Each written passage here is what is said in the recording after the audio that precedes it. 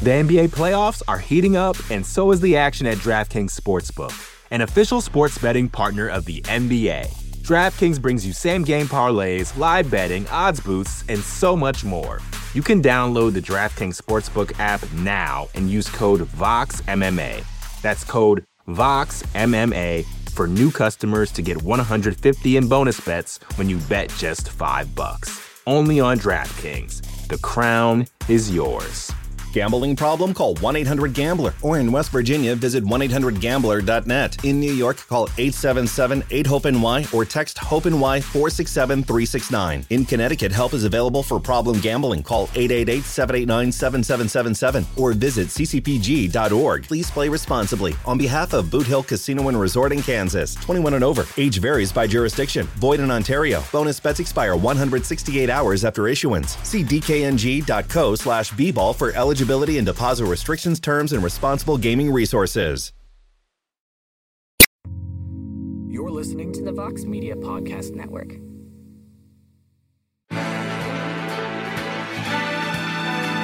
Live from MMA Fighting Studios, this is Between the Links. And now, your host, Mike Heck.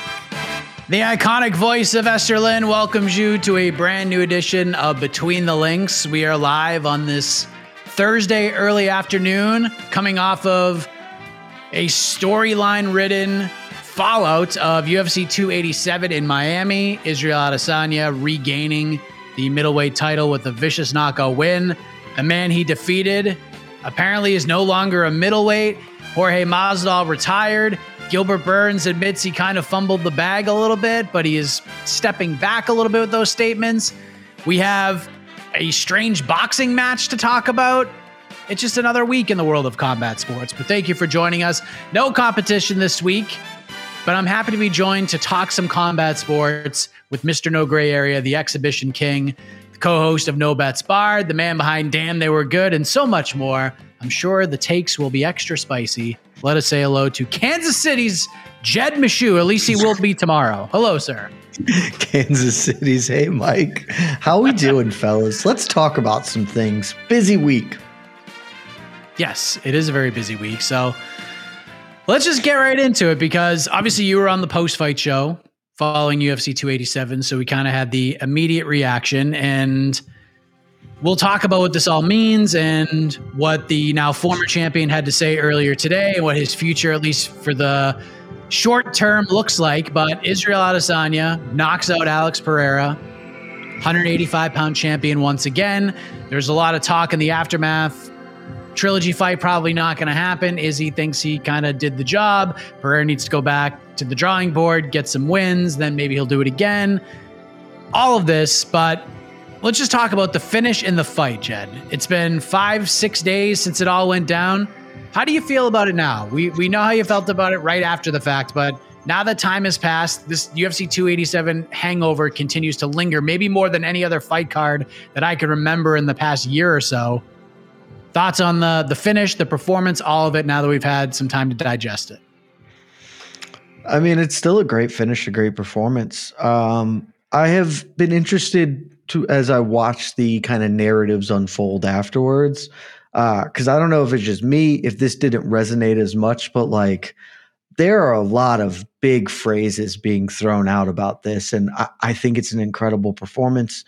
Like obviously, Izzy reclaims the title, and it looks, for all intents and purposes, like we aren't going to be continuing this rivalry for the time being, which I've argued is a good thing, but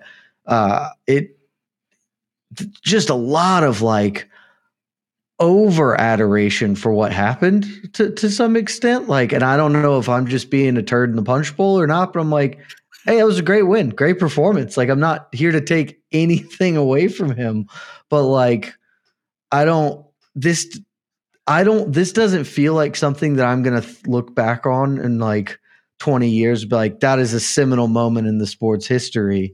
And I'm hearing a lot of people talk like that. And it's like, I think it's just a phenomenal win. And personally for him, you know, one of the defining moments of his career. But That's not the. I don't think that's going to be the knockout of the year, though. We'll probably get some consideration. And I think this is just one of those things that we'll look back on and say, "Man, that was really cool. It was a great moment, a great performance. Great to see Izzy get the belt back." But it won't be like this has changed everything. And I've seen some of that talk, and that's been very interesting to me to watch that unfold. Yeah, I see a lot of comparisons to the Leon Edwards knockout of Kamaru Usman, and I don't think they're all that similar. I think the Leon one will be one of those all-time great moments. That's a Mount Rushmore moment. Like when we talk about 100%. why we love this sport and why the sport is where it is today, it's moments like that. Like nobody saw it coming. This is out of nowhere. On the brink of defeat, boom, kicks him in the face, knockout. Guy who works so long and so hard to get to a title, does all of these things. But we're saying in the whole build up to this fight, like Adesanya was the favorite in it. Adesanya was the favorite of the fight. We're all saying he's due. Everybody on our site picked Israel Adesanya publicly to win this fight. And yeah, it was a very cool moment. It's a very cool highlight. When Bubba O'Reilly is playing on the loudspeakers before the main card, that knockout is going to be there. And it's going to be there forever. But in terms of like changing and all-star moments, like the elite moments in the history of MMA and the history of the UFC, it's a very cool moment. It's top 30 maybe, but it's not like a Mount Rushmore moment like Leon knocking out Kamaru in the 5th round on the brink of defeat. Yeah, and I think that's kind of where I'm disconnected because it feels like people are saying that. And I just don't think that's it at all. And I don't know entirely where that comes from, like where that feeling for them comes from, or where my like, I don't know what you guys are talking about is rooted in. Because to me, I'm not surprised that Izzy did this. We, as you said, we picked him to win. And even if he had gone to lose that fight, even if Pereira had, not gotten caught there and the body shot had folded Izzy up, I would not have left that fight thinking, well, Izzy just can't beat this man. I've been like, well, he got a bit unlucky in the 4 competitions, but I've seen them fight a bunch. I know that they can do this to each other. And that's been I've been the loudest proponent of not running this back for our website. And we talked about it on the ranking show this week. And my sort of biggest point of contention on this is just like, I know this fight now. There will always be new wrinkles and new developments. That's what you get when you have 2 extremely high-level fighters facing off who are evenly matched and have different tools and things they can go to. I will, of course, watch them run this back if they do it. I watch the other 4, might as well. But at the end of that 5th fight, there won't be a resolution. Regardless of who wins, I won't come out of it thinking he's simply the better guy. I'll come out of it thinking these guys are still just razor close together.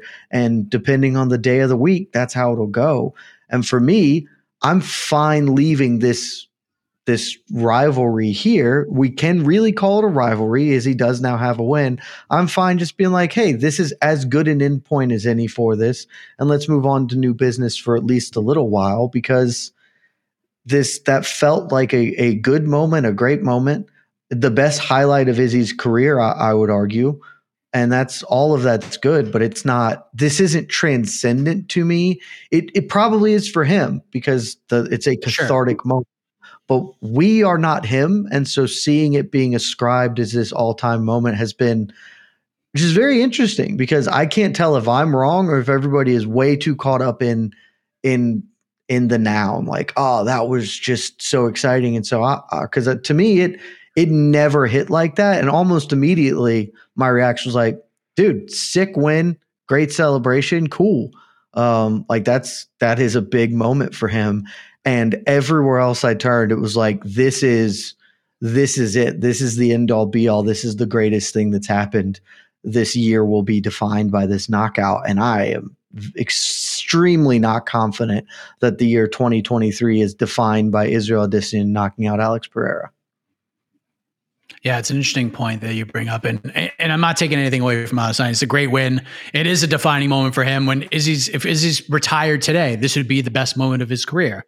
This would be the one where he exercised the demons. This is a massive moment for him. But I think at any point in time, if he wins six more, if he defends his belt six more times, when it's all said and done, this is that moment for him, almost assuredly. If you talk to him when he's 50 and looking back on his career and say, what's the best moment?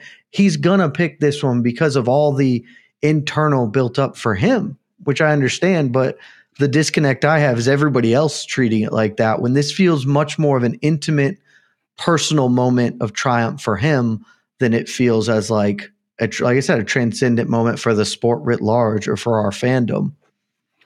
I think the more transcendent moment for Izzy was when he knocked out Robert Whittaker. That was like, this division is now in his hands. Like that changed everything. Historically, I think that's a much bigger moment. Yes. Yeah, 100%. The way that fight went, got Whittaker to fight his sort of brawling style. Like he lured him into a brawl, and Izzy dropped him in the first and then just colded him in the second. Like that to me is a more history has changed in the sport moment than this win over Alex Pereira. Not taking it away from what happened on Saturday, because it was impressive as hell, but transcendent is the key word here. Let me ask you a question, Mike, because I've seen people come down on both sides of the aisle on this one. Izzy obviously said afterwards that he was playing possum. Do you agree? Have you rewatched it? Do you think he's playing possum, or is that just one of those things that people say because that's how the fight game works? Like, I don't know if I have a good answer for this. Like, I will take him at face value that that's what happened. And I can see through the evidence of it that could be true. But to me, it's just like, I don't know what's the truth or not. To me, like, I see semblance of there being fact to that. But I don't know if that was to him saying like, ooh, this is it. This is the time for me to rope it open, play possum. Not sure if that's the case, but as he's getting rib roasted, maybe it's not hurting him as much. Maybe halfway through that flurry, he's like, all right, maybe I will do this now. You know what I mean? Like I could see that, yeah. But I don't know if this is like, I'm going to put my back against the fence and like, I'm hitting play. This is the moment where I lure him into a false sense of security. And then boom, I'm just going to land a right hand and knock him out. I saw this coming from a mile away. So mostly more yes than no, but I'm not 100% on either side, if that makes sense. That's fair. No, and I think I'm there with you. To me, initially when he said it, I just thought he's full of shit. And I've rewatched it, and I think that there's certainly a kernel of truth there. I do think he was hurt. I don't think he just started backing up to the fence that this was entirely the plan from Jump Street, a la, Muhammad Ali. I think he was a bit compromised and he started giving ground. But unlike the last time they fought, there was a clear plan of attack when he gave ground, and it was not to go for the clinches that he did in the first MMA fight, try and clinch and circle off the cage. It was stand ground, fire back, and back him off. And we saw that earlier in the fight at various points, and I don't think that he was on the brink of being, finished at that point. He still clearly had his eyes up, was looking. So I think that there's a bit of both to it, and that maybe that's part of what is coloring this, is that people are taking it at a much more face value, that this is a, Ali Foreman-esque performance of here's this guy who already had 3 knockouts, and now he, through wit and guile, rope-a-dopes him and then gets a sensational finish. Maybe that's what's coloring the perspectives here. And maybe that's why I can't connect in the same way that others are. So we were wondering what the aftermath would be for the now former middleweight champion. Will they do the trilogy? Will he stay at 185 for one more and get that big bag of money? Dana White said, nope, he's probably going to 205. Don't quote me on that, but don't be surprised. And Shaheen Al-Shadi and I were sort of on the same page. You got to do the trilogy unless there's one thing that happens. And that is what happened earlier today or late last night. Alex Pereira announces, I'm moving up to 205. I'm doing this.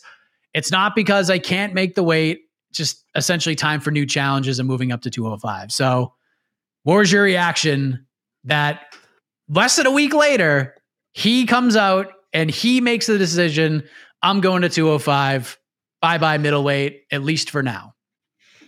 My initial reaction was to laugh and be like, we just were talking all about this and everybody's coming down so firmly on the Pereira side. I'm just like, oh, good. Well, you've all lost now because he's not doing it. My second is somebody had to have talked to him. Like, it seems very weird for this to be an entirely organic decision on his part to be like, well, I'm not going to do this, because very clearly his path back to a title shot, the quickest route to a title shot for him is simply to stay at middleweight and argue and lobby for the trilogy fight in MMA and their 5th fight overall, particularly because so many people are already arguing for it. There's a baked-in storyline. There isn't another super clear-cut contender. All of that makes way more sense. And even the way in his quote, I'm paraphrasing because I don't have it in front of me, was, he said something about, we'll see how Izzy behaves, because I can always come back if I can make weight tomorrow or whatever. He is leaving the door open. This is not I can't do it. This is, to me, this feels like somebody from the UFC spoke to him and said, we're not going to run this right back. So your choices are going to be fight a Marvin Vettori, fight a Robert Whittaker, fight one of those guys next, because we're moving on to new business. And if that's the case, then I do think 205 makes total sense for him.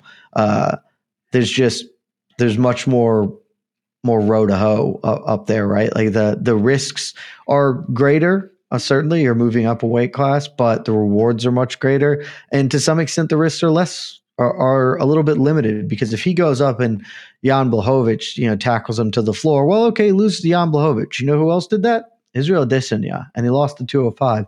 It doesn't ruin his 185 standing to move up a weight class and catch an L or two. But if they are saying, hey, you got to fight Marvin Vettori next, that's a tough fight. That is a difficult out for him. And if he loses, then all title aspirations are pretty much gone. So to me, my read on this is that the UFC just point blank told him he's not getting the next one.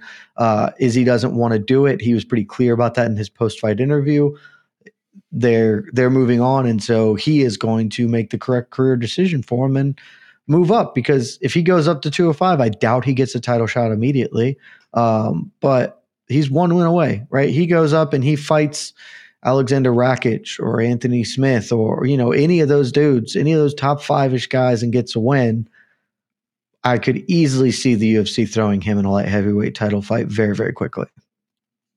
Okay, so when I saw this news, and you could bring Jed back on the screen here, because I worked this out with myself on Heck of a Morning, and I was like upset with myself from the post-fight show on Saturday, because me and Shaheen are both standing on the corner with signs screaming, how dare you take this 3rd fight away from us? This is a thing that makes all the sense in the world. Nothing else makes sense for Alex Pereira in his career trajectory right now than to run this one back. It's the biggest fight he can get.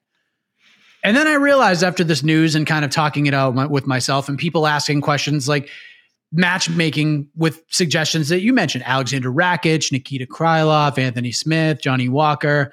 And I'm thinking to myself, I'm just like, why would he move up to 205 to fight either of those guys when they could figure out a way to do this trilogy fight, which would be massive, which, by the way, over a 5-month span did almost $25 million in box office at MSG and Miami, not to mention the pay-per-view buys and all of that.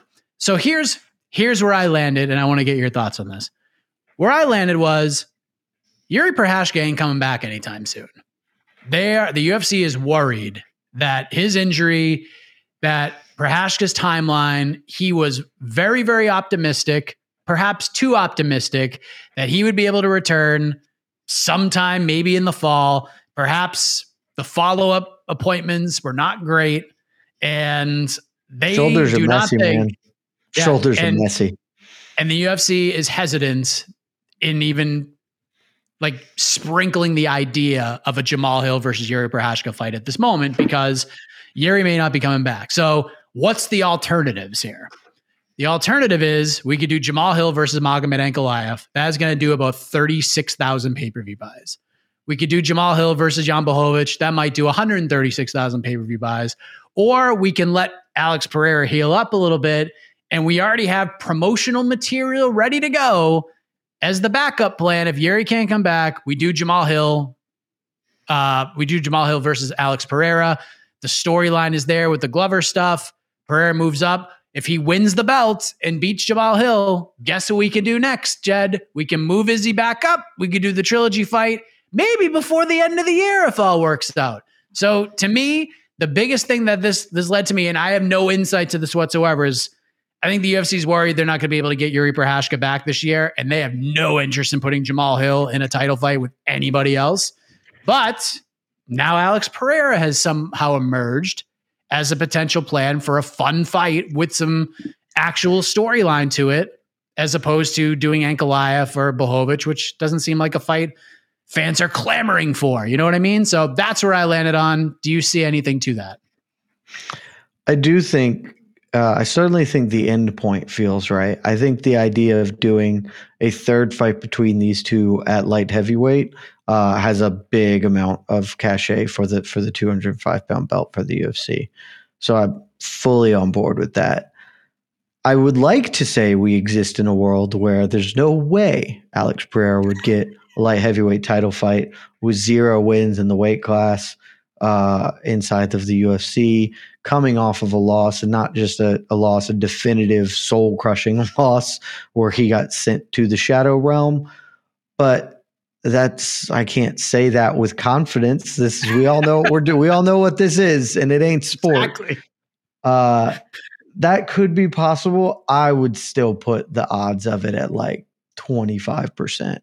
It still seems unlikely because I don't think, yes, there's a baked in storyline.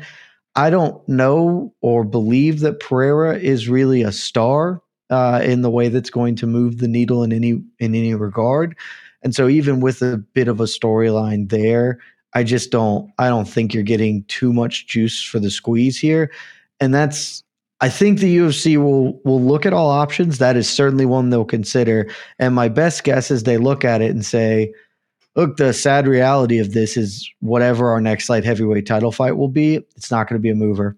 It's simply not going to move the needle. There is nobody in this weight class that's going to do it, save maybe a Prochazka fight, and that we're going to have to at least wait till the fall, if not till the new year. So I think they're going to end up biting the bullet, and they will do Jamal Hill. Isn't Anthony Smith fighting somebody like soon? Johnny Walker. Yeah.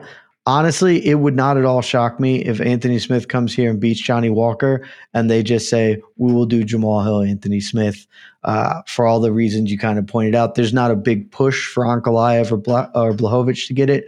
I know that there's not a huge push for them to run that back, but those two men and Alexander Rakic all really need a win before they can really be a super sellable main event or even a marginally sellable one. Anthony Smith, they like him. They give him a lot of opportunities.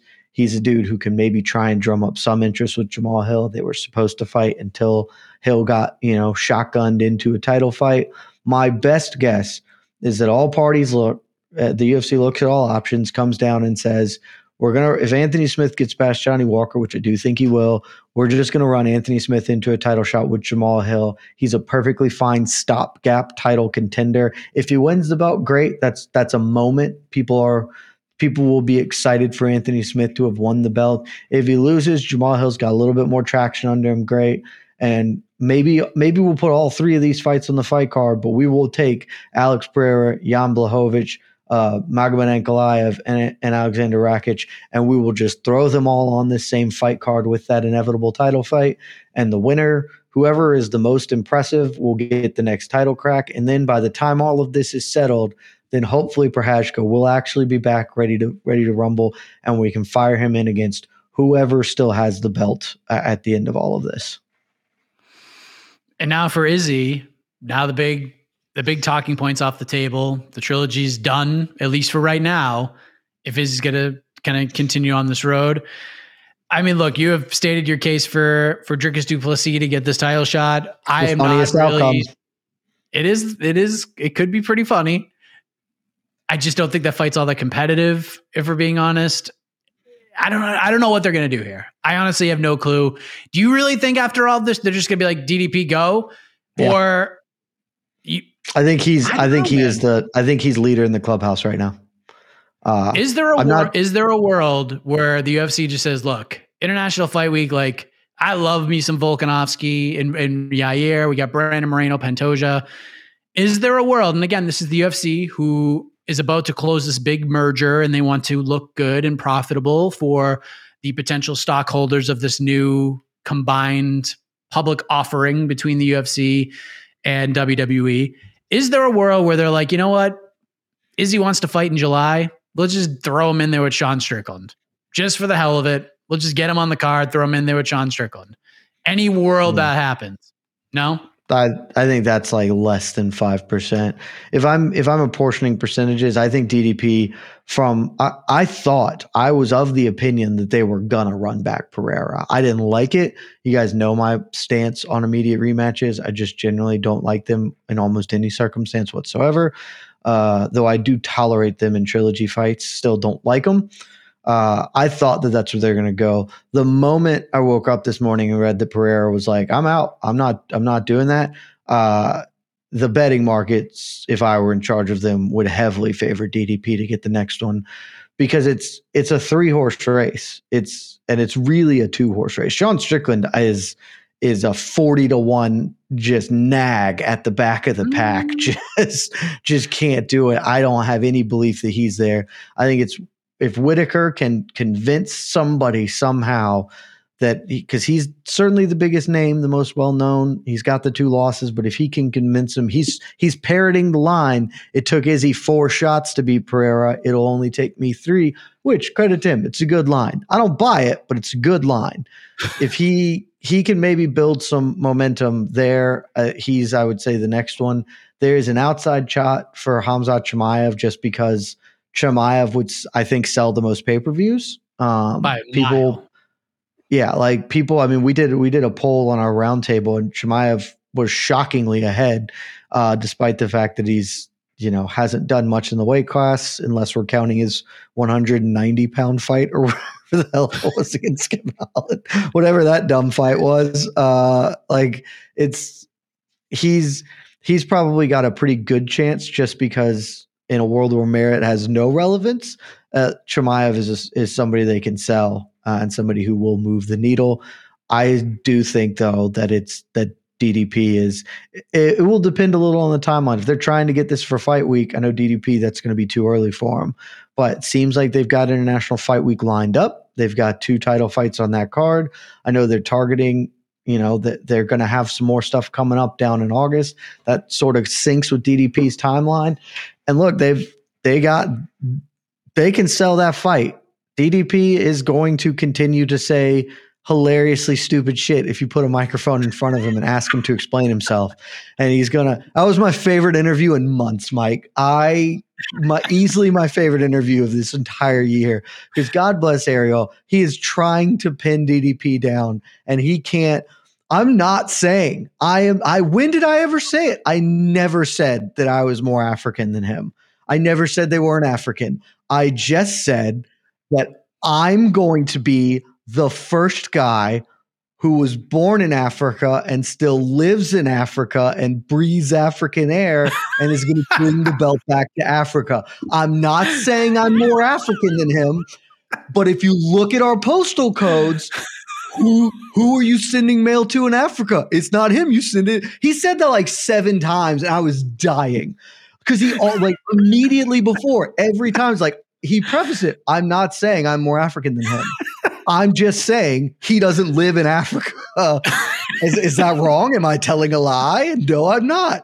It's like, you understand how this could be like maybe a bad look with a white South African man telling this, like, oh, bringing race in it is just nonsense. Like, okay, but like you recognize how the world works. He's either the world's greatest troll or astonishingly oblivious. Either way is incredibly funny. And look, I knew New York Rick has been on the corner, and other people have privately that the MMA fan base is not ready for that buildup, and I disagree. I mean, I agree that they're not ready, but sometimes you got to drag them kicking and screaming into the light, and I want to see it. Like he is by far the most heat of any possible opponent for Adesanya is DDP. Certainly not the name recognition that Khamzat has or whatever, but I think if they announce this fight, you're not going to hear one bit of blowback. And I'm like, DDP doesn't deserve it because one, doesn't matter. And two, why not? He has multiple wins in this weight class over people the UFC still has ranked, even though we don't necessarily agree with those. Derek Brunson, who's still like a top, certainly a top 10 fighter in their rankings, but like a top 7 guy or whatever, finish wins over him until established names with a story to tell and sell. Like, I think he's the leader right now.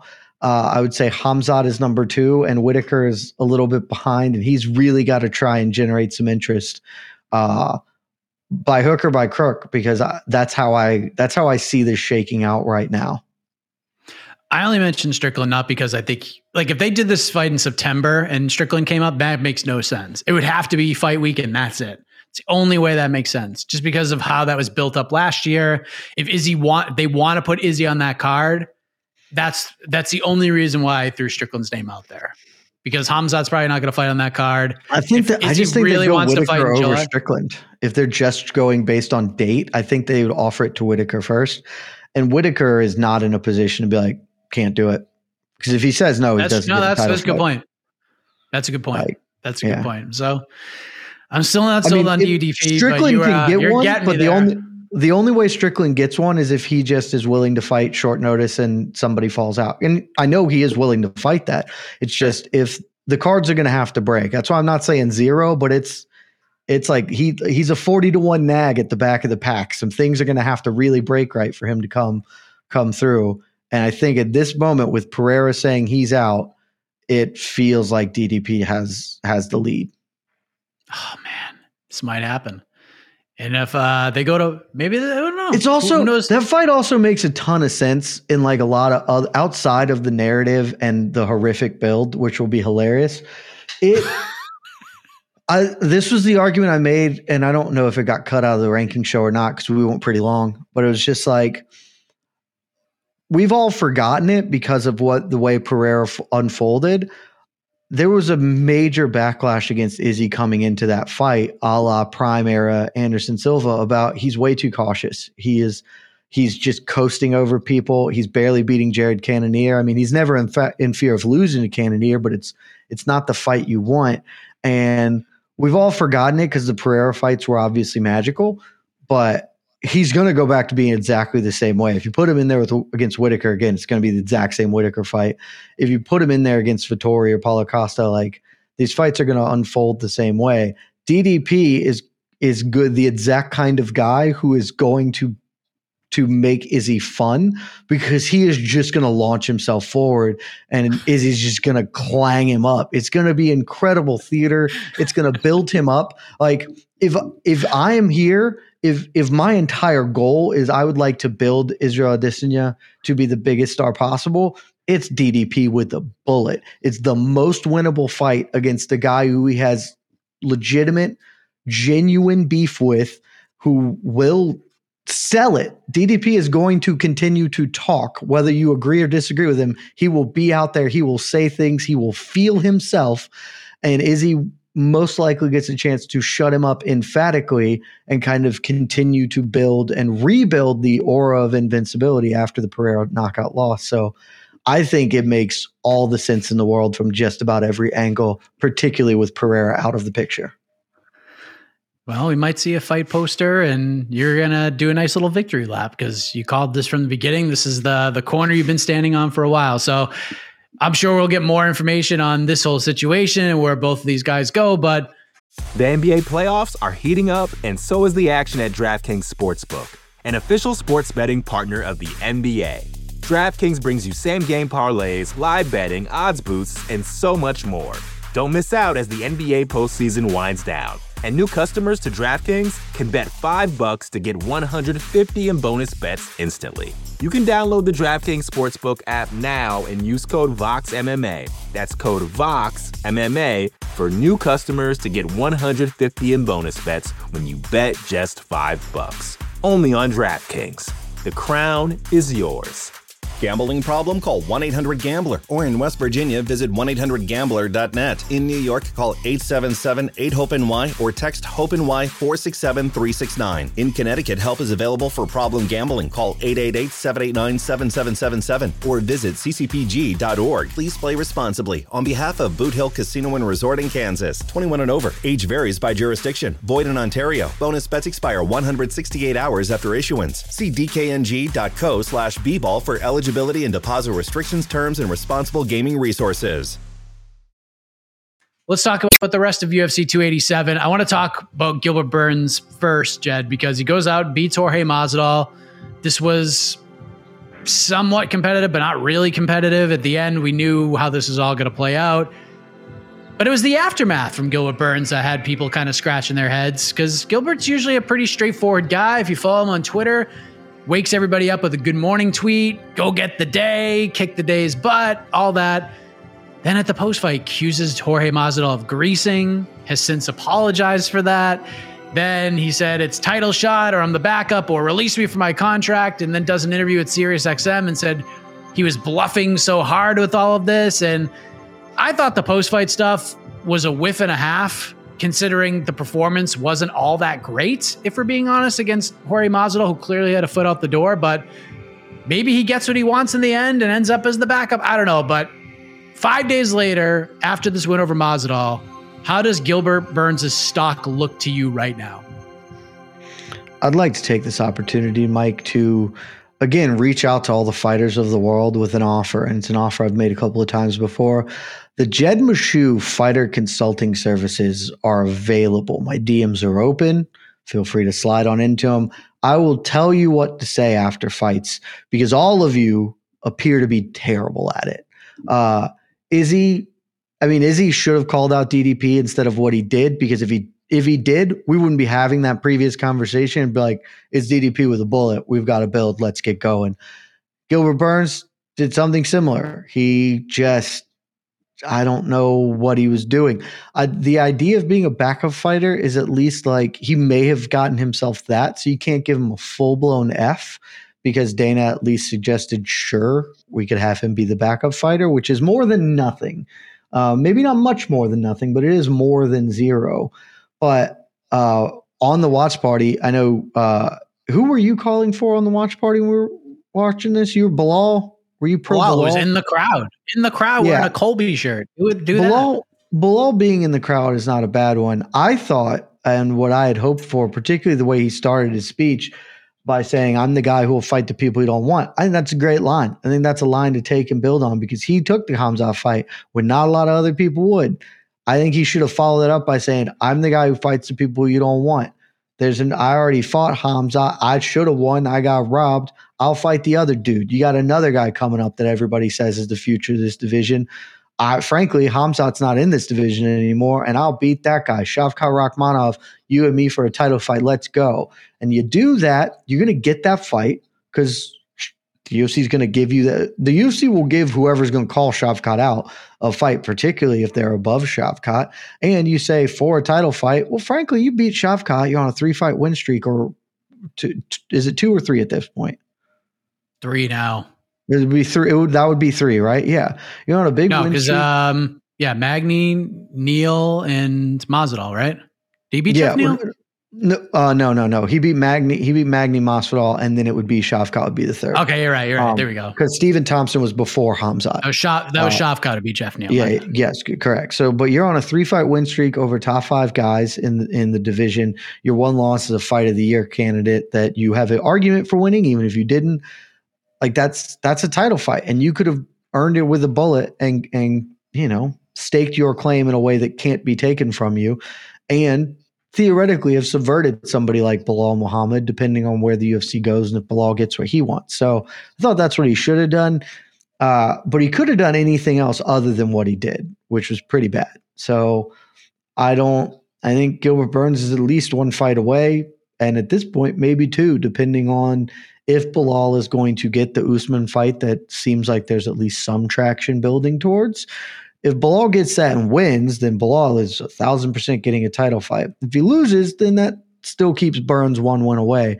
So he is taking the initiative away from himself, right? Like he no longer controls his own destiny. And that's the biggest part of the mic, right? Like you can say this stuff that you're saying this week and try and backtrack it, but you have a minute and a half to 2 minutes after a win to control your own destiny in this sport. And that's the only time you have it, because you speak it into existence, and a lot of the damn time it will come true. Maybe you have to speak it into existence multiple times.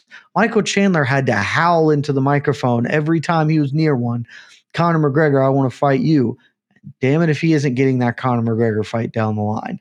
Gilbert Burns should have spoken to existence a thing that is reasonable, and instead he said something that very obviously was never going to work, and then is now has to backtrack immediately, which makes me real like we all know that this wouldn't work. He should have known at the time. He effed up, and he knows that he effed up, and you can't get that one back. So again, any fighters out there, you got a big fight coming up.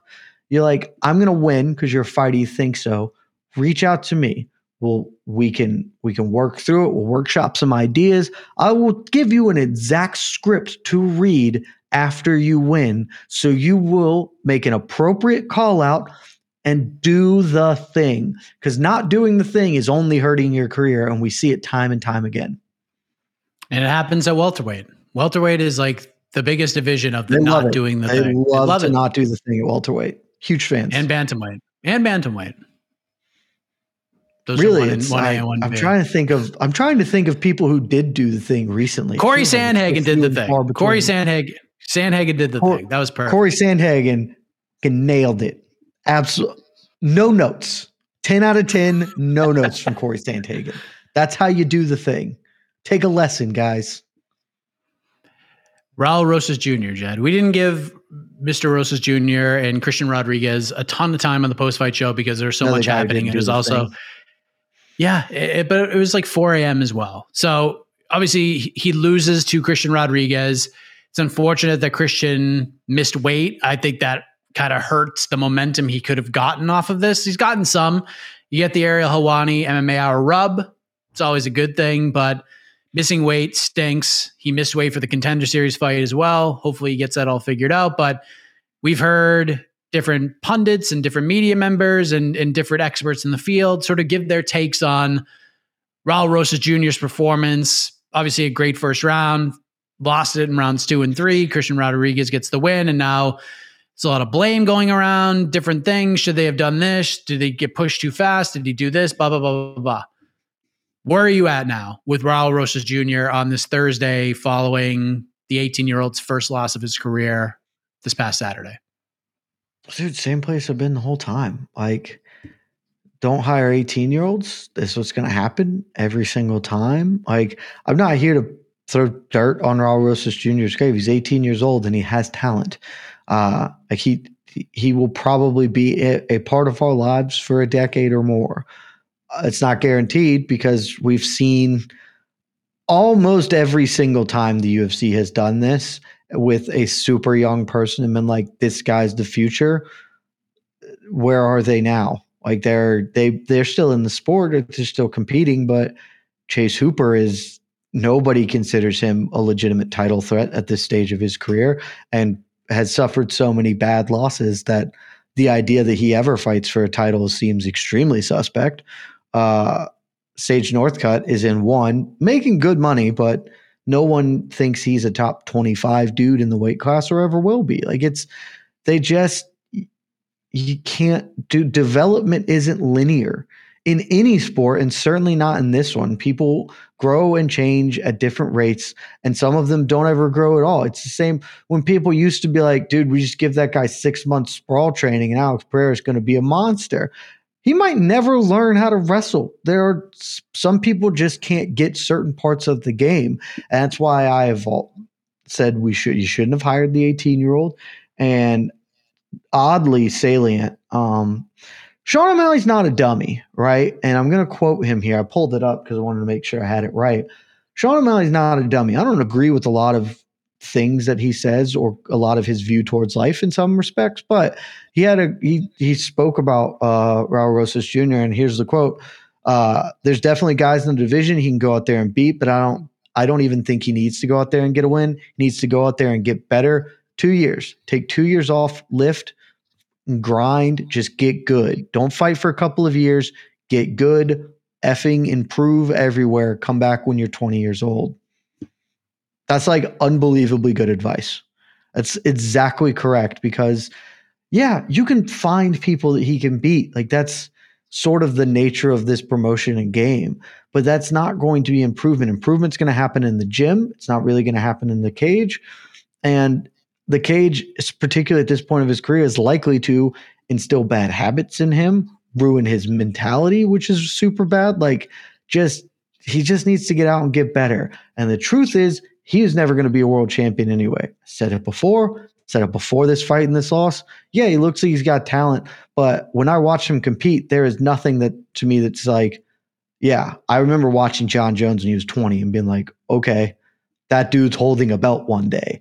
That's not, Raul Rosas Jr. isn't that kind of a guy. He's just a young guy who had some success early and the UFC has picked him up, and they are not going to coddle you or prepare you for the real world in this way. And that is going to be a major detriment to your long-term career prospects, because if you can't beat Christian Rodriguez, who's a good prospect, a very solid prospect, but that fight, his performance, losing to Christian Rodriguez, you just shouldn't be here right now. You need to simply go and get better and revisit when you're 20. You still will have 3 years to be the youngest champion of all time. If you just come back in 2 of them, you got time here. There is no need to rush a career. It never works out for anyone.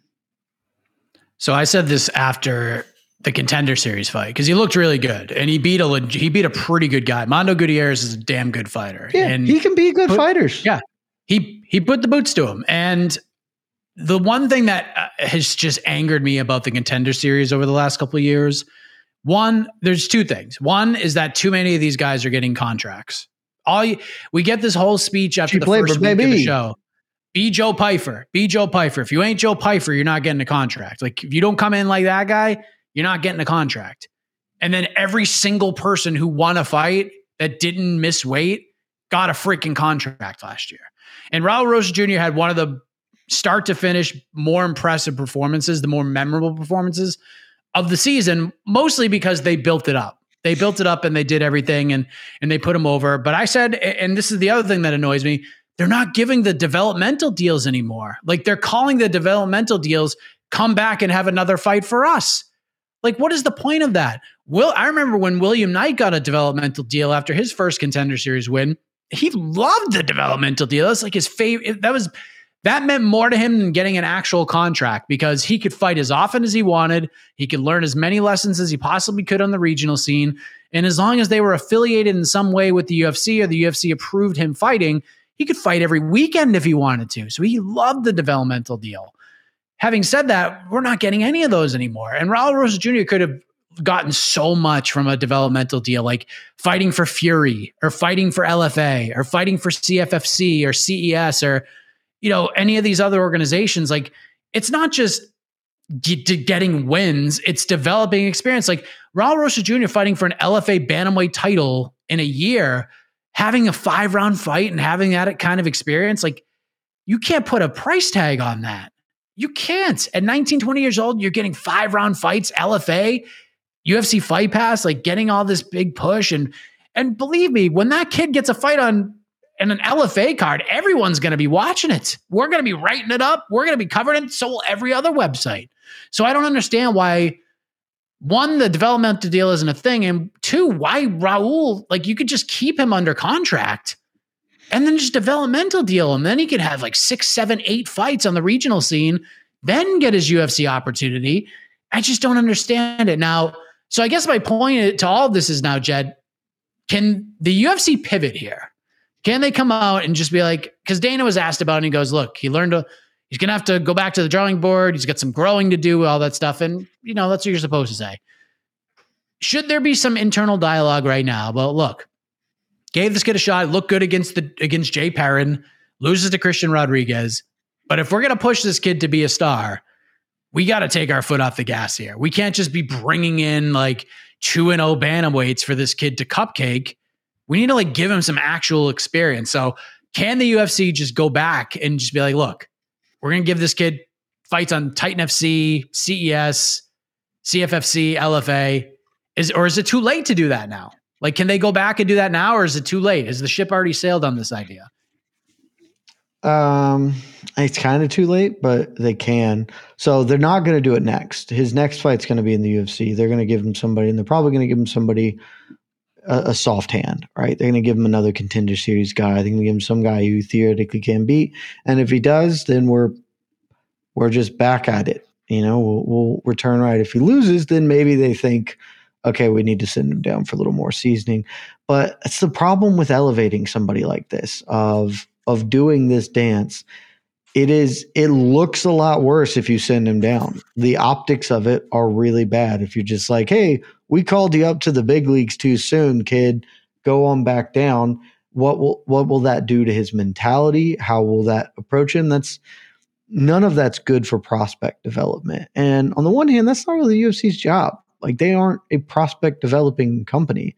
They poach talent. So that's also partly why I'm like, I don't really know why you guys hired this kid in the first place. Like, you can sign him whenever. Signing him at 18 gives you a headline for a day or, for a year. But even that, hey, he's 18-year-old Raul Rosas Jr. literally lasts for 1 year.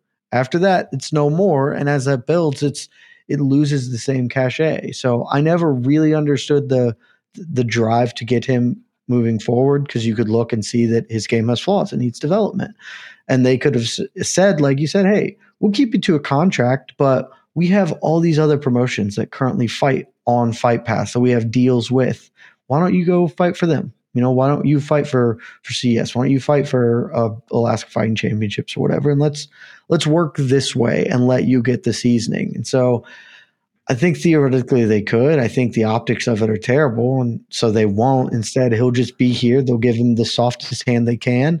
If he's able to elevate, then it will be a win for them in some ways, and he'll hang around. And if not, they will have given a pretty big push to someone who won't ultimately be a factor and will probably exit the UFC in short order, maybe to sign somewhere else and use the name recognition he's built to broker a better deal with Bellator or One or whoever he can get. So it just feels like we fumbled the bag from pillar to post here. And it's why I would never sign an 18-year-old. Just ever. It doesn't seem at all worth it. I know hindsight is what it is, because, had Raul Rosas Jr. I was saying this before. Just steamroll Christian Rodriguez and tapped him in the first. Like, we may not be having this conversation right now, but we wouldn't. It didn't. That didn't happen. We'd still be having it, because I'd still be saying he's 18. You can't trust this kid at all. There's no reason to. So he's 18, and it's not a knock on him. It's an indictment of 18-year-olds, because I was 18 once, Mike. I was an idiot. And I venture to say I was smarter than most 18-year-olds, and I was still a total moron, and I didn't know shit, because that's how the world works. You develop experience over time and hardship, and he's 18. Like, you have no idea what you're getting with someone like that. He could wake up tomorrow and have been like, I don't really want to fight anymore, and then it's all for nothing. So there's just no need or reason to have done this. And hopefully he will take a lesson and learn the right one here. And maybe it'll all come out in the wash, but I don't think you're optimizing anything the way this has been handled. Be curious to hear what he has to say about it next. But if he does an interview or anything like that, about his reaction to it, maybe it humbled him up a little bit, because he was saying he's going to go out there and steamroll Aljamain Sterling right now. And yeah, it was always hilariously insane. Yeah. Well, lessons learned, and hopefully you take something away with this. Anything else you want to add before we move on? The biggest thing I will say to reinforce the point, think about Robbie Lawler's title run. Robbie Lawler was still older than Raul Rosas Jr. and vastly more talented when people were calling him the next welterweight guy. He was going to take over that Miletich-Hughes lineage as the welterweight champion. And Robbie Lawler couldn't do it at the age of 24 or whatever it was. And he had a long and winding career with multiple setbacks, development, jumping organizations and weight classes, and finally was able to put it all together when he was in his 30s and make the run that he became now the most famous for. You cannot expect an 18-year-old kid to beat John Jones. Robbie Lawler is a much better aspirational target, and Robbie Lawler was still a better, more talented fighter and athlete than Raul Rosas Jr. was, and it took him that long. For the love of God, forevermore, let's just pump the brakes. We don't have to pretend that everybody is going to be a 22-year-old prodigy, phenom, world-defining athlete. We can just let people develop, because that's how you're going to get the best fighters and the best overall product over time, is by not shoving people as hard as you can and seeing if they can maybe keep their head above water. Teach them all to swim first. Well said. Let's transition. Speaking of young athletes, maybe speaking out of turn about winning world championships, Jake Paul has his next fight. He is fighting Nate Diaz. August 5th, Dallas, Texas, Mark Cuban land. This is happening, and it kind of came out of nowhere because there was talks about Logan Paul and Nate Diaz, and is Jake going to go fight Tommy Fury again? All of this stuff, and then Ariel Helwani, 10 minutes before the MMA hour yesterday, boom, this is happening. August 5th, Dallas, Texas. Your reaction to this, Jed? Was this the fight to make over the Tommy Fury rematch? What do you think? So we did a reaction pod yesterday, and I think this is we debated that very topic, and I think that this is perfect. You could knock Jake Paul for a lot of things. I certainly have, and I will certainly continue to do so. I am of the opinion that he has handled his career perfectly. I have 10 out of 10, 0 notes. He could not have managed his fight career better than he has done so. Every step up of competition, every new opponent has made sense in one way or another, has brought something different and new to the table. And in Nate Diaz, he is finally getting another A side.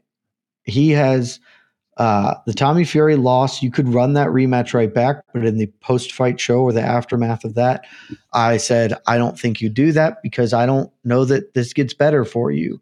I wouldn't discount his chances to win an immediate rematch, but he didn't lose that rematch because he got caught. He got caught in a beating. Like he lost because Tommy Fury was a better boxer and better prepared for that fight.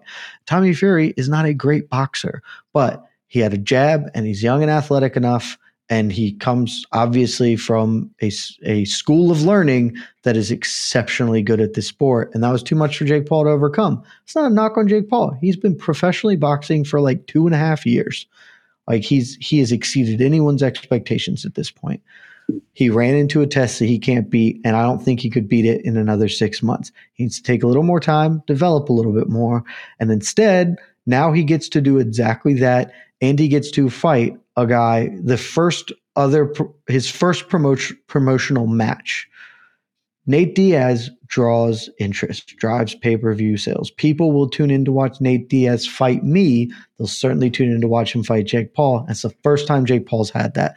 Nobody else has really been a proper, co-A side with him. They have been B and C sides, and he has carried the heft.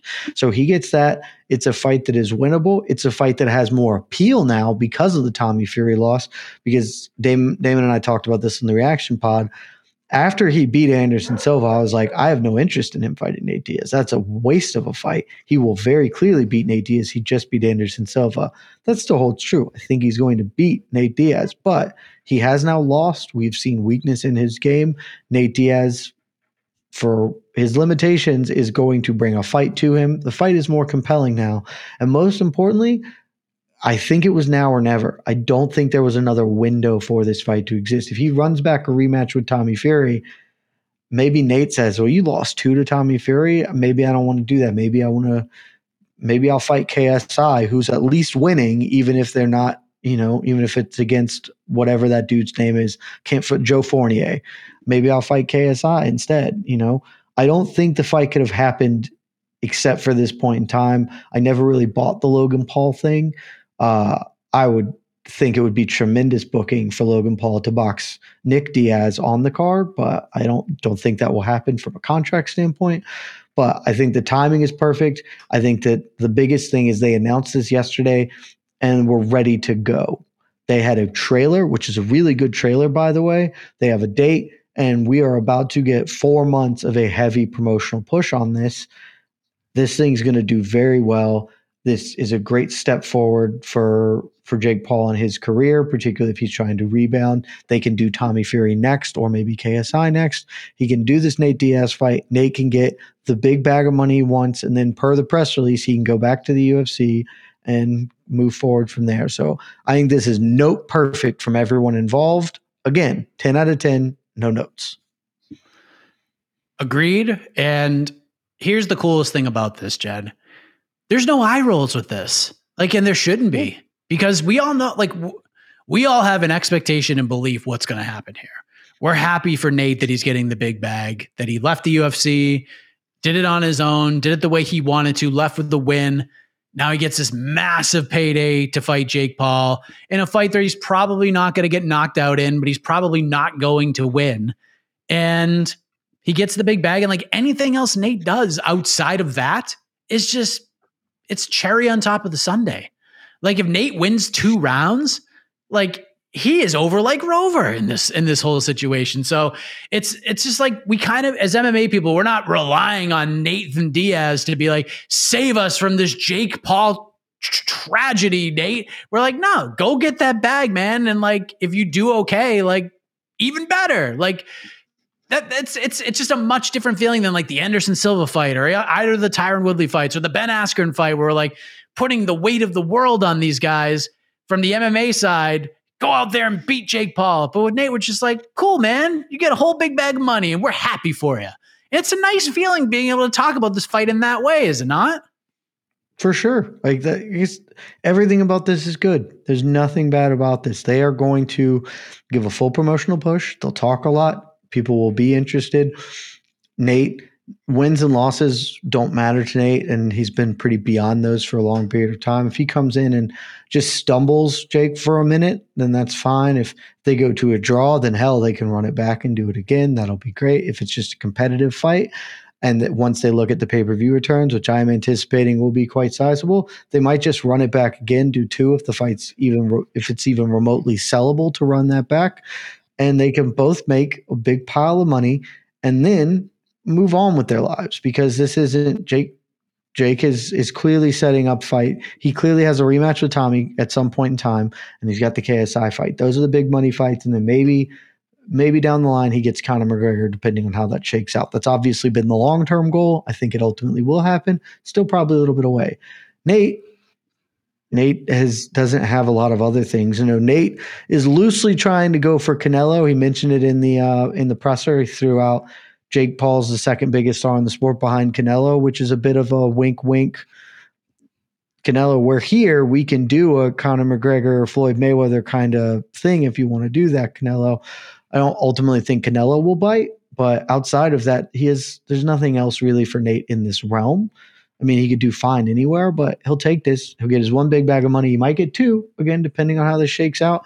And then I'd take him at face value. Probably going to go back to the UFC and try and close out that Conor McGregor trilogy. For the longest time, I thought that the Conor McGregor Nate trilogy would happen outside of the UFC, so they can both take the lion's share of the money. But it feels like the momentum for that is kind of going away. Conor seems to want to hang around the UFC for longer, which, again, take that for whatever you want. That could all be just posturing and tactics. But Nate comes out here, has at least 1 big pay-per-view payday on boxing, maybe 2, and can go back to the UFC and negotiate with them and say, hey, I want X amount of dollars. I will come back. We don't need to talk about me coming back to fight 8 times. I'm coming back to fight Conor. We do this for you guys. That thing, especially after my foray into boxing, it's going to sell 2 million pay-per-view buys. Here's what I want out of that. And I think he gets it. So this is a win for everybody involved.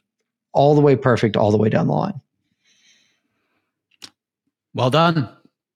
It's a beautiful thing. It's a beautiful thing. I'm excited. It's very rare that everybody nails it, and they all nailed it here. Perfect. Yep.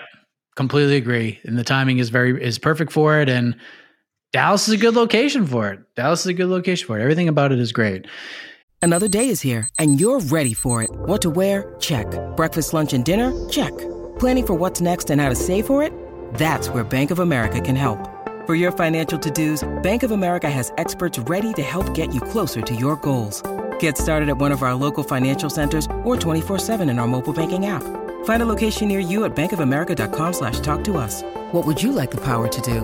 Mobile banking requires downloading the app and is only available for select devices. Message and data rates may apply. Bank of America NA, member FDIC. Speaking of locations, Jed, you're going to be in Kansas City tomorrow, I believe, for UFC Kansas City. And I looked at the ticket sales a little earlier, saw some tweets earlier as well. It doesn't look like the ticket sales are doing spectacularly for this return to Kansas City, but this is such a weird card, Jed, and I'm not talking about the actual fights on it, but we mentioned this earlier, the hangover effect from UFC 287. This thing, it's instead of drinking 10 beers, we drank 100, and we're still feeling it on this Thursday, especially with Pereira announcing the move to 205, and that creates another day or two of debate. This, as far as fight night cards go, and now we're out of the Apex, we have a great main event. I mean, on paper, Max Holloway versus Arnold Allen, incredible fight. We'll talk about that more. I cannot remember a fight night card with a main event like this flying under the radar as much as this card is. I can't remember. I feel like nobody's talking about this card on a Thursday before. It's very strange.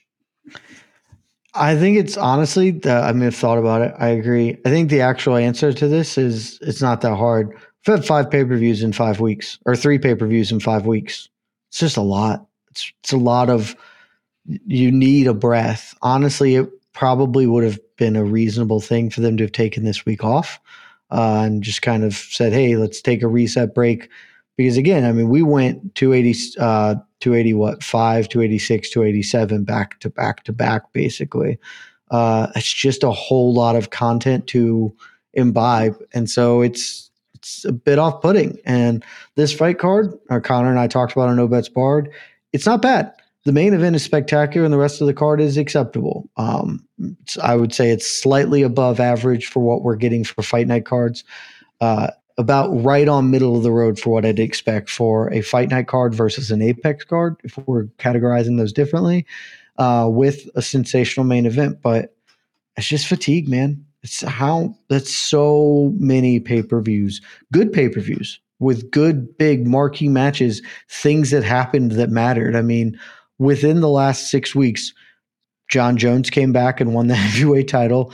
Leon Edwards beat Kamaru Usman again. Do you guys remember when that happened? It feels like a lifetime ago. Oh, BT Dubs, Alexa Grasso was your new women's flyweight champion.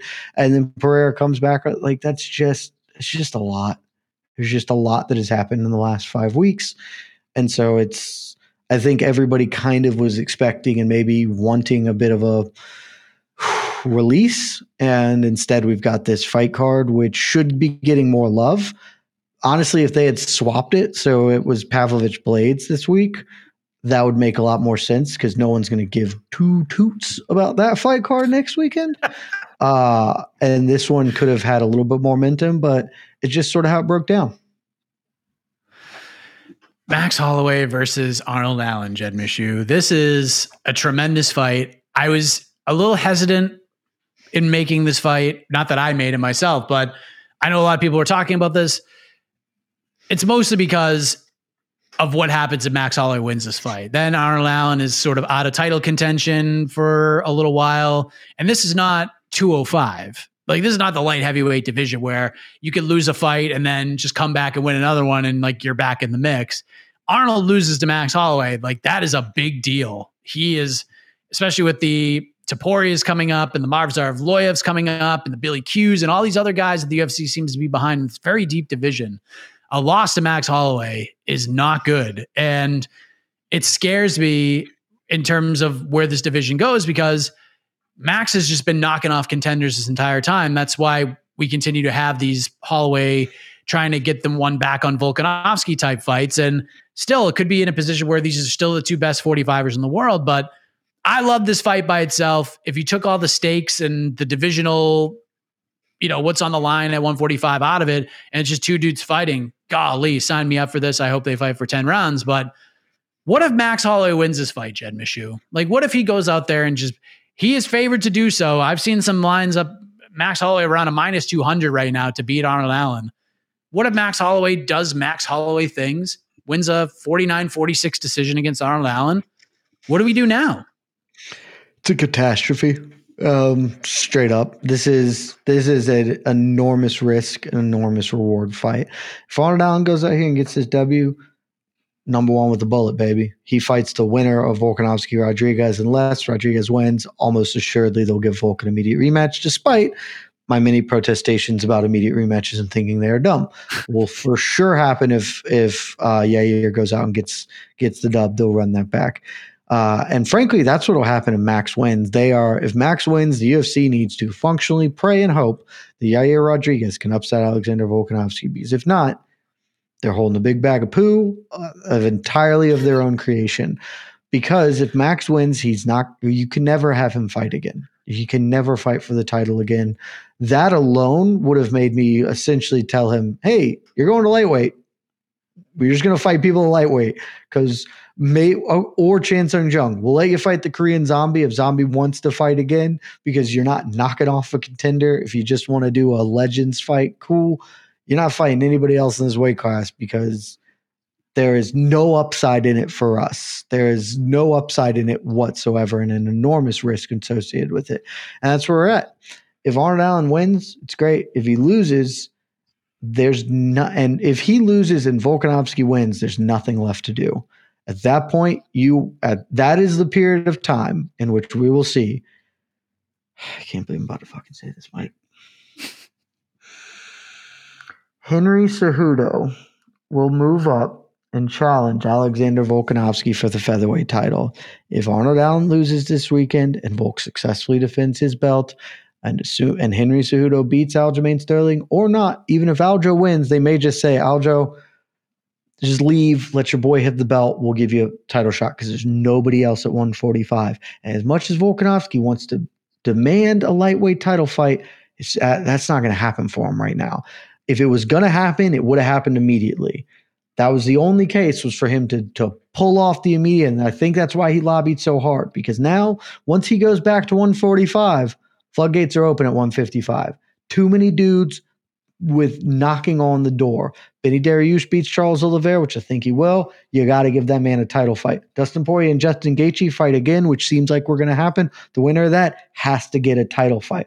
That's at least two people you are now tucked behind in the lightweight title fight pecking order. You just don't get it, Volk. And so it was now or never, and the UFC did not opt to give it to him now, which I think was the correct choice.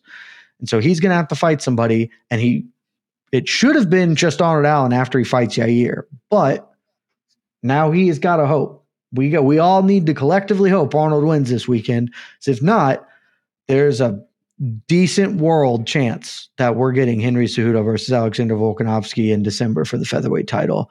And buddy, I may just go walk into the ocean if that's the case. Even if Ilia Topuria runs over Josh Emmett in June. If he really makes an enormous statement, maybe that's good enough. But I mean, it can't be winning a unanimous. He's got to put him in a box, and then maybe. But I'm not.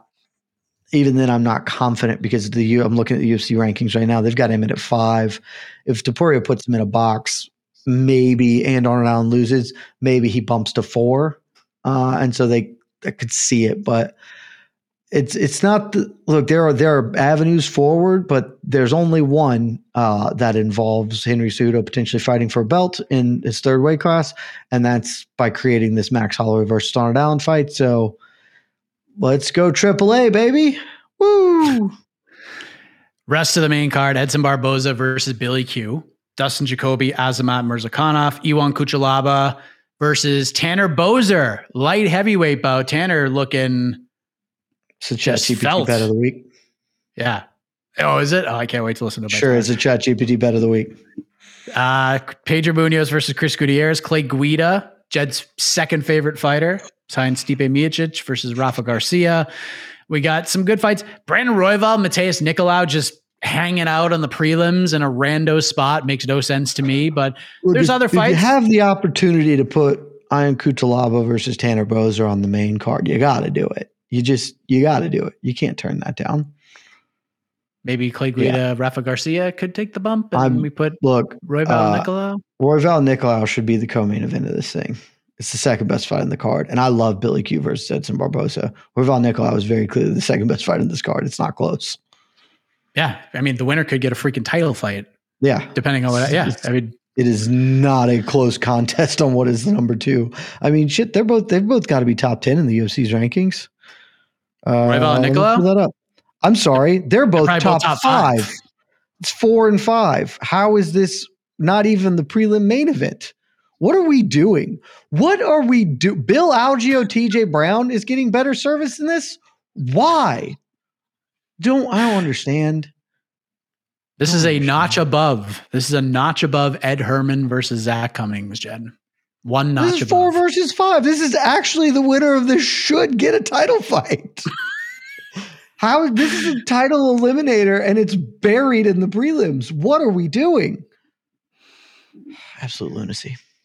I don't understand. Hey, maybe look, you're going to be there tomorrow. Maybe take Sean Shelby to the side. I will 1,000% ask somebody and be like, what the hell are we doing? Do you guys, I thought we decided we weren't killing 125 and you're still burying title contender bouts. Like what's the point and purpose here? Well, they're small. We don't want to put the smalls on television. The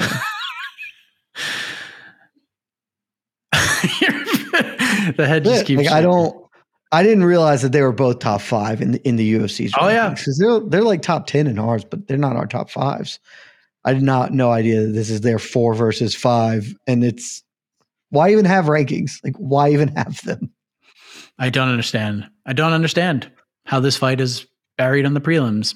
I mean, maybe these fighters don't care, and they're like, I get to enjoy the beautiful nightlife in Kansas City early on a Saturday, but I don't know. It's just kind of a weird one. Jillian Robertson going on to 115 for this one against Pierre Rodriguez.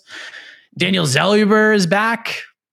Second fight in the UFC. So, I mean, there's some stuff here. It should be a fun watch. It's a fun card, and most of these fights are going to be fun. I'm unclear why Zach Cummings versus Ed Herman is happening, like just at all. Double retirement fight, maybe? God willing. Like that should be the main event of a Midwest smoker show. Like I just, hey, these two dudes once fought in the UFC and we're okay. Like, what are we doing? Also, Zach Cummings, a light heavyweight. This has got to be his light heavyweight debut, right?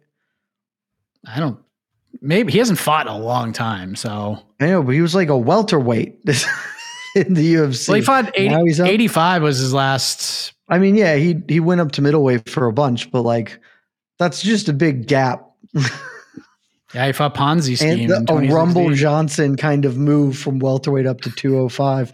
He was the MFC light heavyweight champion. Oh, I'm sorry. He lost to Ryan Jimmo for the MFC light heavyweight championship in 2011. So not his first foray to the weight class, but I don't know. That fight doesn't need to be here. But other than that, the rest of them are all mostly fine. Yeah, I would agree. A couple news and notes before we get out of here. Jed, UFC 289 has a location, Vancouver, Canada. It's going to happen June 10th. And the main event. If only it had a main event. The main event for the women's bantamweight title. You've talked a lot about this division. 13 total fights in the division last year, right? 13? I looked this up, everybody. There were, in fact, 13 women's bantamweight fights in the UFC last year. If you include, I think there were 3 or maybe 4 women featherweight fights.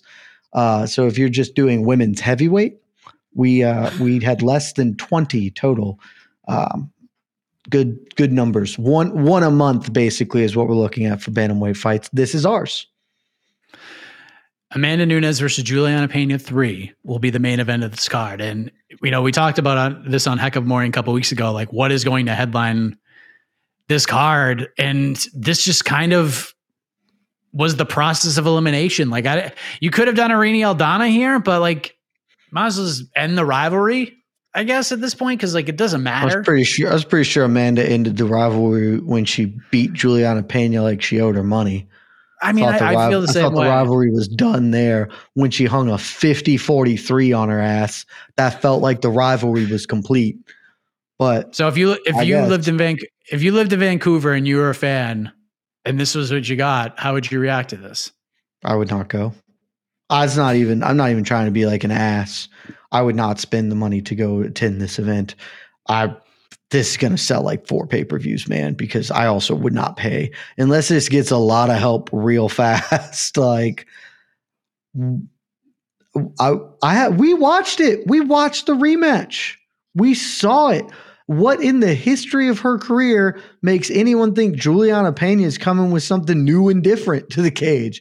It's just going to be the same fight. She's going to get clubbed around the cage for 25 minutes. She's tougher than a $2 steak. Nunes won't get her out of there, but we know what's happening on this one. And there's no, like, just do Irene Aldana. Just do it. Mexico's having a moment. Do that fight. It's at least new. At least be new. If you're not going to be compelling, at least be something new. So it's not, I can watch this for a third time. I don't know. And the rest of this card, man, it's a tough hang. This is either the UFC is really going to have to pull something out of their hat to make this special because there aren't a ton of more options to juice the card up, or they are just writing this off as one of those pay-per-views that's not going to do anything for them, and they're okay with it and move on. Because, I mean, I know some of these aren't confirmed. It's Wonder Boy versus Michelle Pereira. That's not an awful fight. Done yet? It's not quite done yet. Yeah, not done, but it's not an awful fight. But is that moving the needle for anyone? No. Danny Ige, Nate Landwehr. It's probably fun. Is that moving the needle for anyone? No. Like, it's just Miranda Maverick, Jasmine Jasdavicius. There's going to be a tough hang. Going to be a tough hang. Dude, do this on the ABC card or whatever. They got one of those coming up, don't they? Charlotte is going to be ABC. Yeah, and they're headlining ABC with Jairzinho Rosenstrike versus Jailton Almeida. All right. Well, a public execution will be live on ABC on May 13th. That's fun. This needs help. It needs help, Mike. It needs a lot of help for this to be something that we're going to talk about with any kind of excitement. Well, I mean, maybe we could have done Brandon Moreno versus Alexander Pantoja on that card because it's going to happen a month later. That would have been sick. That would be ideal. But I don't hate, yeah. But yeah, that fight's happening. International Fight Week. Doesn't appear like the UFC will be heading to Mexico in 2023. So they give Brandon Moreno his first title defense of this new reign against a longtime rival in Alexander Pantoja. International Fight Week. Your thoughts on the matchmaking, the location, the date, all of it? It's going to be sick. That one I'm very excited for. One, it was the obvious match, right? Like I think we all knew that one was coming, and no shocker on it. Pants has earned his shot. He's already got 2 wins over Moreno. No one of them was in the Tough House, but still, man's earned his shot. I will watch Brandon Moreno fight anybody. Dude is super compelling to me. One of my favorite fighters to watch. I think a lot of people are already showing a lot of love to Pants. I think that fight's going to be insanely competitive. Wouldn't shock me at all if this becomes another rivalry where we get more than 3 fights, particularly because apparently the UFC doesn't care about their next flyweight contender since it's on the prelims this weekend or whatever. But that fight's sick. Look, the Volkanovski Rodriguez fight, that's worth the price of admission. That fight is going to be absolutely insane. Bo Nickel coming back. Like, they're doing International Fight Week really well, and it's probably coming at the expense of their return trip to Vancouver, which, sucks to be you, my Canadian brethren. I'm so sorry for you. Last thing I want to mention, Jed PFL back on Friday, right? PFL back on Friday. Lightweights. Sounds like that might be right. Lightweights and welterweights getting after it. Yes, it is Friday night. And main event, we have the promotional debut of Which main Shane event? Burgos. Don't we have two main events or something dumb about the construction? There's a bunch of post-lims I'm looking at, apparently, but yeah, one of the actual like televised main event. Continue. I am begging. I'm just begging you. Anyone who works in this space, just reach out. There are a lot of people who have core common sense and can solve problems for you. Post-lims are dumb. They're just dumb. Don't do them.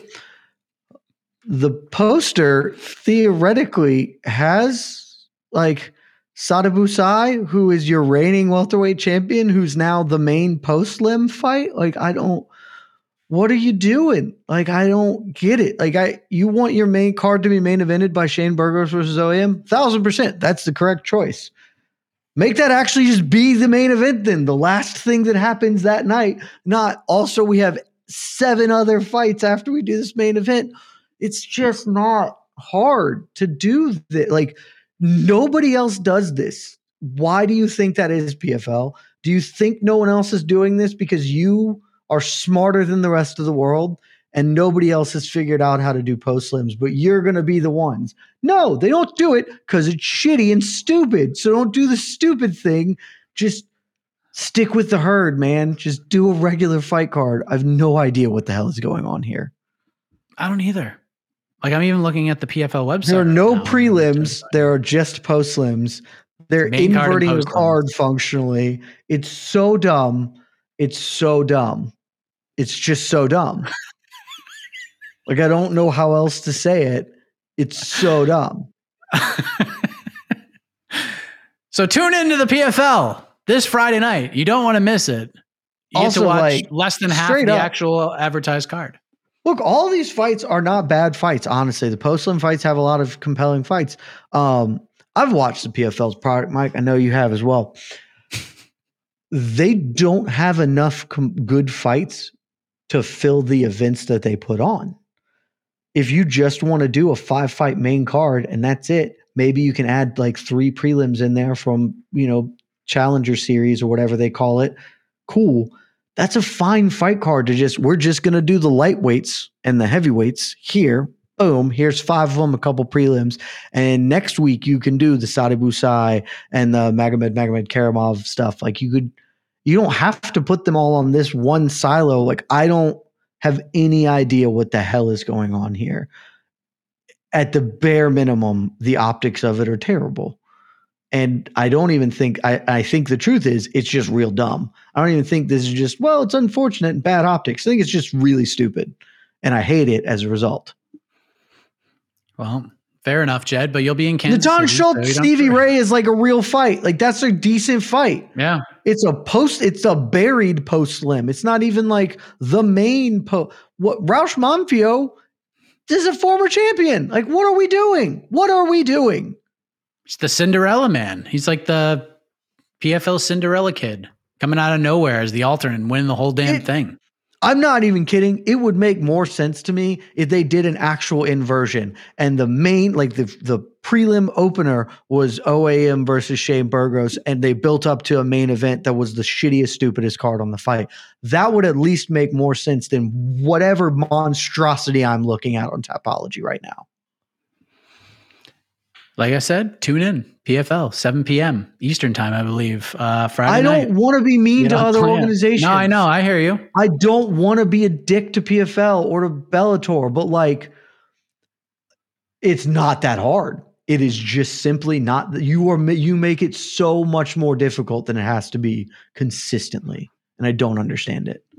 Just get one guy, one dude with common sense in the room, and just run everything by him. I'll be that guy. I will take a competitive salary for it. Just be like, hey, Jed, we're thinking about doing 8 post-lims. Dumb as shit. Don't do it. Next one, Ray. What else you got for me? Smart Cage is going to show punches in miles per hour. Doesn't mean anything to anybody, Ray. Let's not do that. Next one, fire at will. I will clean your shit up in no time flat. There you go. Well, I think that's it. I don't know how we could do much better than this, but maybe we will, because next week we will recap UFC Kansas City. We have a double header of Bellator events coming up next week. We have Bellator 294 and 295. We will have the Liz Carmouche. Oh, wait, whoa. I just looked at the PFL schedule. They're not doing anything until June. They're doing this event and then nothing until June. Just split it up. Take all of the post-limbs and do them in 2 weeks for a different fight card. What is happening, Mike?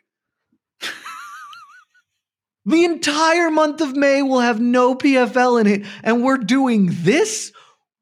Somebody, I cannot wait till they come to Atlanta and I can ask Ray Sefo and be like, hey, Ray, I know this is 6 weeks old and no one else is going to care about this, but for me, I got to know what the hell, man. What the hell? No, that is blowing my mind looking at their schedule. But yeah, the Bellator, I don't know. Liz Carmouche is fighting in Bellator. She's like a top 10 women's flyweight. That's pretty decent. Yeah, it's the main event. A rematch of Deanna Mix Bennett. Is obviously fire. Bellator. Danny Sabs is back on Friday. Again, not 1,000% sure you need to be doing back-to-back events, Bellator, but given the context of what PFL just showed me, I'm going to give you a firm golf clap, Bellator, because these cards are okay. All right. Casey, you could hit the music. We end with a golf clap for Bellator. Which doesn't happen. Bellator's had a good year, man. They've mostly done well. They have. Proud of you guys. Yes, the Saturday card's really good. Hatchie mixed Rafian Stotts. Friggin' rules. And we'll talk about it and preview that next week. It's going to be fun. Kyoji versus Ray Borg at a flyweight fight? Still into it. Ray Borg at 125? I don't know if I'm into it. I mean, look, he's not going to make the weight, but that's fine. We'll have fun regardless. It's okay. We'll talk about that next week right here on BTL. Good night, everybody. Love y'all. You're listening to the Vox Media Podcast Network. The NBA playoffs are heating up, and so is the action at DraftKings Sportsbook, an official sports betting partner of the NBA. DraftKings brings you same-game parlays, live betting, odds boosts, and so much more. You can download the DraftKings Sportsbook app now and use code VOXMMA. That's code VOXMMA for new customers to get $150 in bonus bets when you bet just $5. Only on DraftKings. The crown is yours.